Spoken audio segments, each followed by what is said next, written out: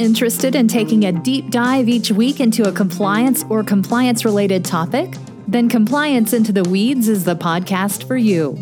Join Matt Kelly, the coolest guy in compliance, and Tom Fox, the voice of compliance, as they go into the weeds to flesh out a story which you can use to better inform your compliance program. Both you and your compliance program will be the better for listening to this podcast.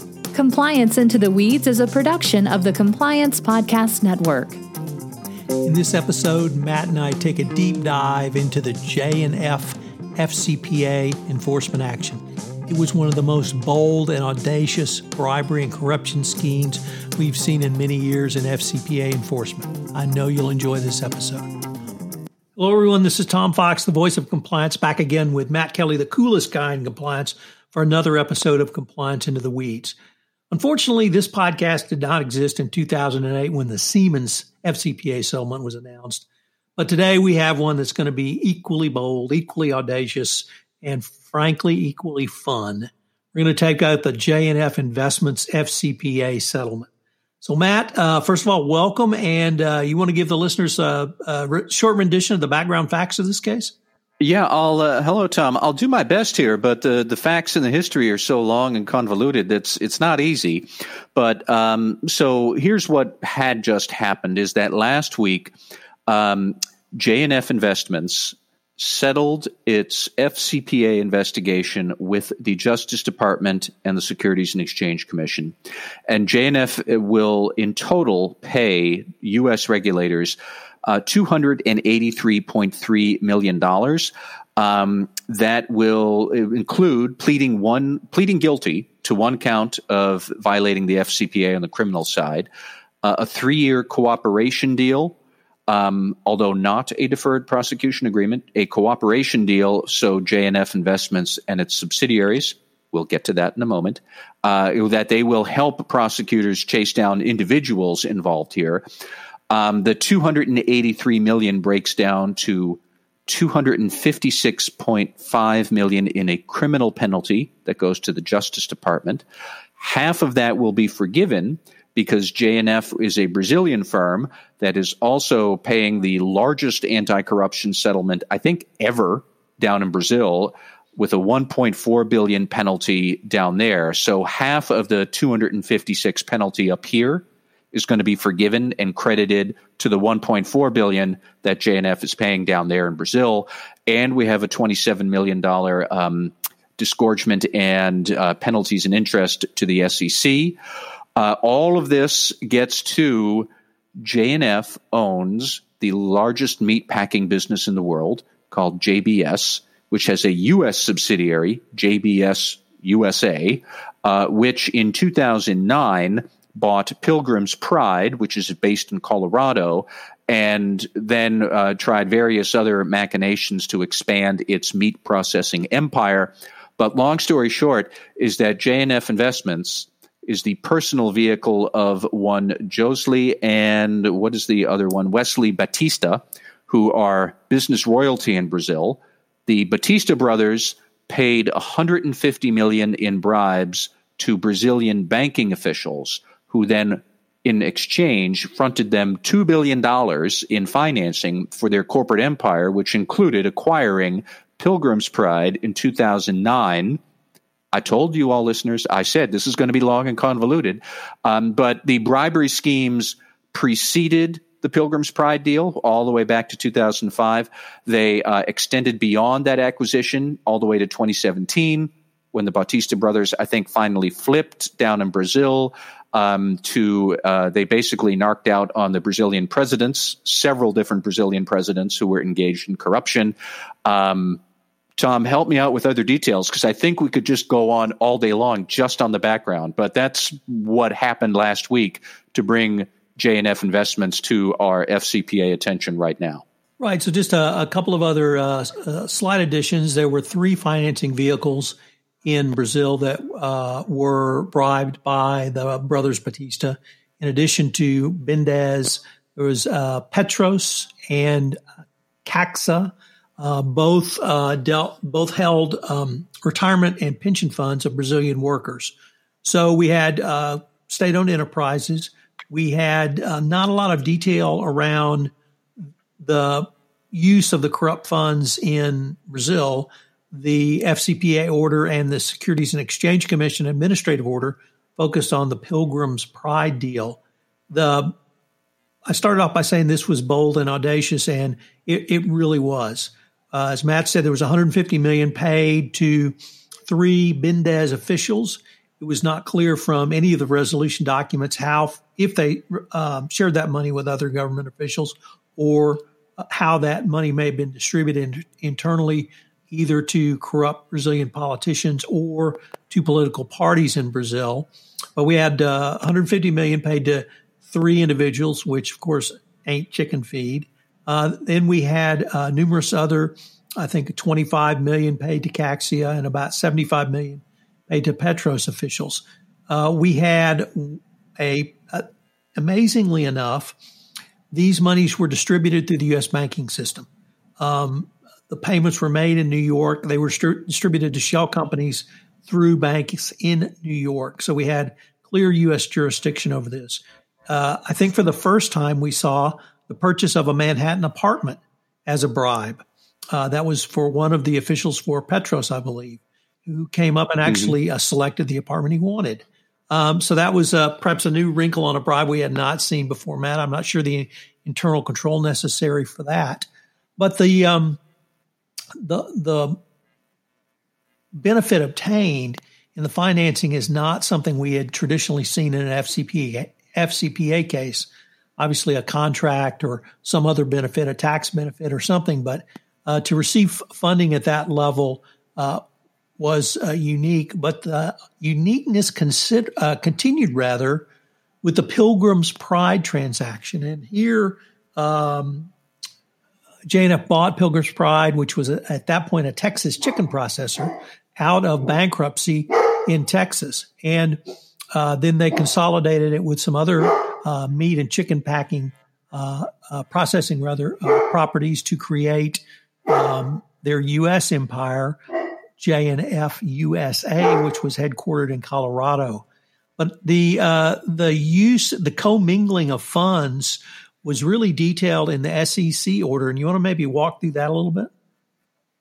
Yeah, this was really, to me, the interesting part. Although, before I forget, I'm going to get back to the apartment in New York as a bribe, because there is an internal control issue there. But what had happened here, and what I thought was so shocking, was that when JBS USA acquired Pilgrims, it essentially had such a interwoven, overlapping oversight structure and managerial structure that, to me, it's hard to see where Pilgrim's Pride began and where JBS ended, and vice versa. Just for example, so Wesley Batista was a board member of JBS and CEO and board member of JBS USA, and chairman of the Pilgrim's Board of Directors and Compensation Committee. And JBS USA was the majority owner of Pilgrim's Pride. Meanwhile, Joseley Batista was CEO and chairman of JBS, but not JBS USA. That was his brother. But Joseley was on the board of JBS USA, and he was a member of Pilgrim's Board of Directors, although not the chairman of that board. And neither of them were CEO of Pilgrim's Pride. But already I've twisted everything into a pretzel here trying to figure this out. Meanwhile, on an operational level, Pilgrim's Pride and JBS USA were sharing office space. They were sharing financial reporting IT systems. They were sharing accounting policies and training materials. Several key executives, who were not the Batista brothers, but several key executives held roles in both businesses. 6 of the 9 people on Pilgrim's board in the 2010s had ties to JBS. And until 2015, and Pilgrim's was bought by JBS in 2009. So for 6 years, until 2015, both businesses even relied on the same code of conduct, which was supplied by JBS. So for all of that, that meant on a practical level that JBS USA had its fingers wrapped all over Pilgrim's Pride's operations and used Pilgrim's Pride revenue and monies and accounting policies to pay for the bribes that JBS was using to do other things, up to and including paying back the bank that they had bribed for the financing to buy Pilgrim's Pride. And the other shocking thing to me, Tom, was that according to the SEC order, at least, throughout all of this, Pilgrim's Pride had no idea that the rest of this was happening under its nose. It being all of the bribery, and I guess that, under its nose was because it was happening under the auspices of JBS USA, which was quasi similar to or overlapping with Pilgrim's Pride. But technically speaking, Pilgrim's Pride was, I guess you'd say, the victim here, because the settlement was with, I think, JBS and JNF. It's just like, the SEC had complained that Pilgrims had no internal controls to detect all of this. That was one issue in the SEC order. On the other hand, I'm kind of stuck trying to figure out what kind of internal accounting controls would you have to detect and prevent this pervasive, violating sort of misconduct from your owner. I don't know, but that's what happened here. So typically, Matt, when you have a corrupt entity taking over another company, it's to milk the revenues from that company for ill-gotten gain or fraud, simply to take it. But here we have the anomaly of monies being paid from Pilgrim's Pride and JNF USA to the corrupt bankers in Brazil, or payments for bribes being paid for promises made. So perhaps that satisfies that. But you're absolutely onto something, is on where was the Pilgrim's Pride internal controls. Also, I think you initially pointed out the Pilgrim's Pride had no compliance function, period. Although they shared this code of conduct, they had no separate code of conduct. They're a U.S. listed company without their own code of conduct, without compliance policies and procedures, without even a compliance function. Yeah, we should say, as much as I said earlier, that it kind of feels like Pilgrims is the victim here.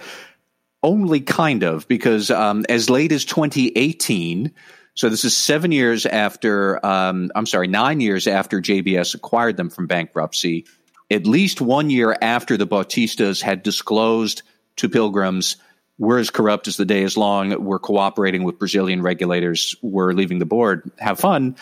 Still, it took Pilgrims another year after that to finish implementing a formal anti-bribery program. For a long time, it had no compliance personnel.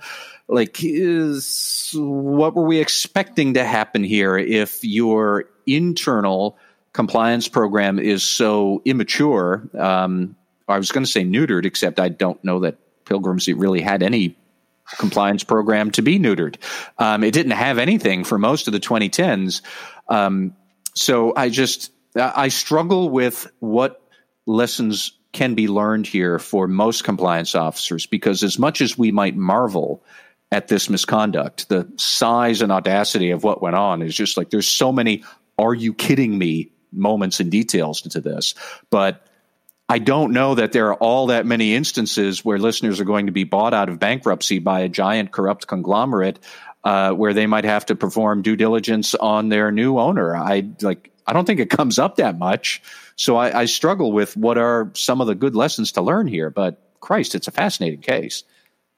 That's a great point, Matt. I could only think of one other close FCPA case, which was a reverse Chinese merger back in 2010, where a corrupt Chinese company bought a U.S. company and immediately engaged, or was determined to have engaged in FCPA violations for which they were not under U.S. jurisdiction before they did the reverse merger. I guess the thing I would maybe fall back on is, because this was so bold, because this is so audacious, could we perhaps draw a lesson that compliance practitioners occasionally need to consider bold and audacious? That's something that you and I would think is really beyond the pale, that either no one would do it, or we've made up a story for a submission of a screenplay to Hollywood, actually happens in the FCPA world. And perhaps one of the examples where it happened was JNF. I would like to hope, and maybe I'm naive, that the bold and totally shameless bribery schemes are receding as anti-corruption regimes move forward. There's probably many people who just smiled and said, Matt, that's really cute that you think that. But I'd like to hope that this potential is receding. I would say that, if you are involved in a merger where you're a target, should you perhaps devote some thought and attention to the corruption risks of the acquiring company? Yes, you should. On the other hand, most M&A deals aren't where the target where the acquirer picks up the target out of bankruptcy, where your ability to do things might be much more limited. We get into bankruptcy law areas there that I'm out of my depth on.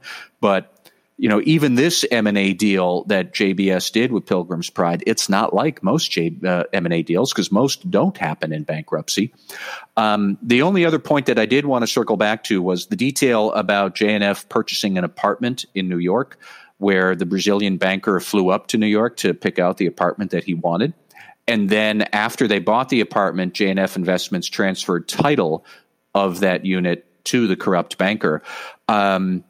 Remember, folks, when you think about or when you hear about FinCEN saying that there needs to be more attention paid to luxury real estate deals in certain markets, including New York, and Miami and Los Angeles, and I think a few other cities, I think San Francisco as well, where you have to perform due diligence on where did this apartment come from, where's the title, what is the chain of ownership. Like, that is relatively new. That order from FinCEN, geographic targeting orders, they came about well after this deal in New York with JNF. But that is why we have these things, because other companies do pull these stunts. So if you are involved in your company acquiring a luxury apartment, or somehow a luxury apartment becomes one of the assets that your company is looking at for some deal, yes, you do have to think about where did this come from, because it can be part of the quid pro quo that generates FCPA trouble. I mean, it's weird. Usually it happens for money laundering, not anti-bribery, but that's where these geographic targeting orders come from. So that's one practical detail that you might encounter that JNF gives us a teachable moment. But the rest of it is just like Tom, you said, it's a Hollywood film of FCPA misconduct. You got to wonder whoever thought this would end any way other than the way it did. So maybe one of the potential answers is that if you are approached by a potential buyer, you do have to make some inquiry as to the source of their money. Although I'm not sure you could even have pinned that down. If Mendes is offering $2 billion in financing, that's the Brazilian National Bank. It would be like the Bank of England offering financing, or the U.S. Fed if that occurred. That's probably not an inquiry you would go much beyond. So just a fascinating case. I was wondering if we might, Matt, spend a couple of minutes talking about, because this is one thing I've been thinking about, the brothers Batista. And you noted that they were business royalty in Brazil. In fact, the SEC order, I believe I actually quoted it. They were very well known in the meat industry and associated with the highest levels of Brazilian politicians, including several sitting presidents, ministers, and other Brazilian officials. Do you think, and I've been wondering, were they think they were above the law? Did they think they were the law? Did they just not consider any laws, period? Are we talking about a level of persons that are so sociopathic that it doesn't matter what the law is, they're not going to follow it? My honest answer is I don't know. I was not familiar with the Batista brothers before this came up, but we do have to remember that I believe they are the second generation of the Batista business empire down in Brazil. And maybe we could draw some analogies to a certain business and political family here in the United States, where there are several children of a sitting U.S. president who certainly seem to behave in the same amoral ways. But nonetheless, we also have to remember that when this corruption started in the mid-2000s, the Brazil Clean Companies Act had not been passed. That wasn't until 2015. The real widespread anti-corruption riots that convulsed Brazil in the 2010s, they had not yet happened. Brazil was a much more corrupt country then than it is today. I would offer that Brazil is still not that anti-corrupt of a country. It still has issues, but it had many more issues back then. So, as I was reading it, I actually was thinking this was like the inverse of a state-owned business. This was more like a business-owned state. I don't know that the people who travel in the Bautista circles at that time, I don't know that they would have made any distinctions between what's the state, what's the business, what's my private interest, what is my business interests. They just saw that, this is a predatory exercise of power to increase your wealth, and anything goes, which, we still see strains of that here in the United States too. So it is what it is. Well, Matt, perhaps the final word might be something along the lines of J&F and now enters the pantheon of completely over-the-top FCPA cases that if you and I told someone these stories, they would look at us and say, no one would. That's very possible, Tom. I'm going to give our readers a teaser because the Wall Street Journal announced today that Goldman Sachs has reserved $2.8 billion for its 1MDB settlement. So if not next week, look forward to our discussions of that case, listeners. Yes, indeed. Hello, everyone. This is Tom Fox again. I'd like to thank you for listening to this episode of Compliance Into the Weeds.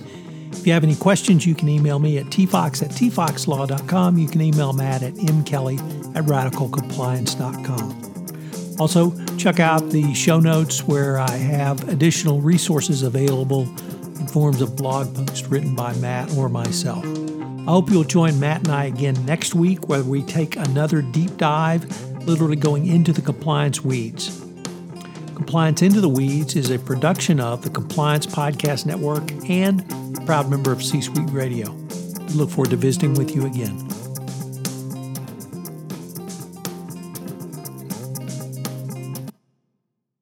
This podcast is a part of the C-Suite Radio Network. For more top business podcasts, visit c-suiteradio.com.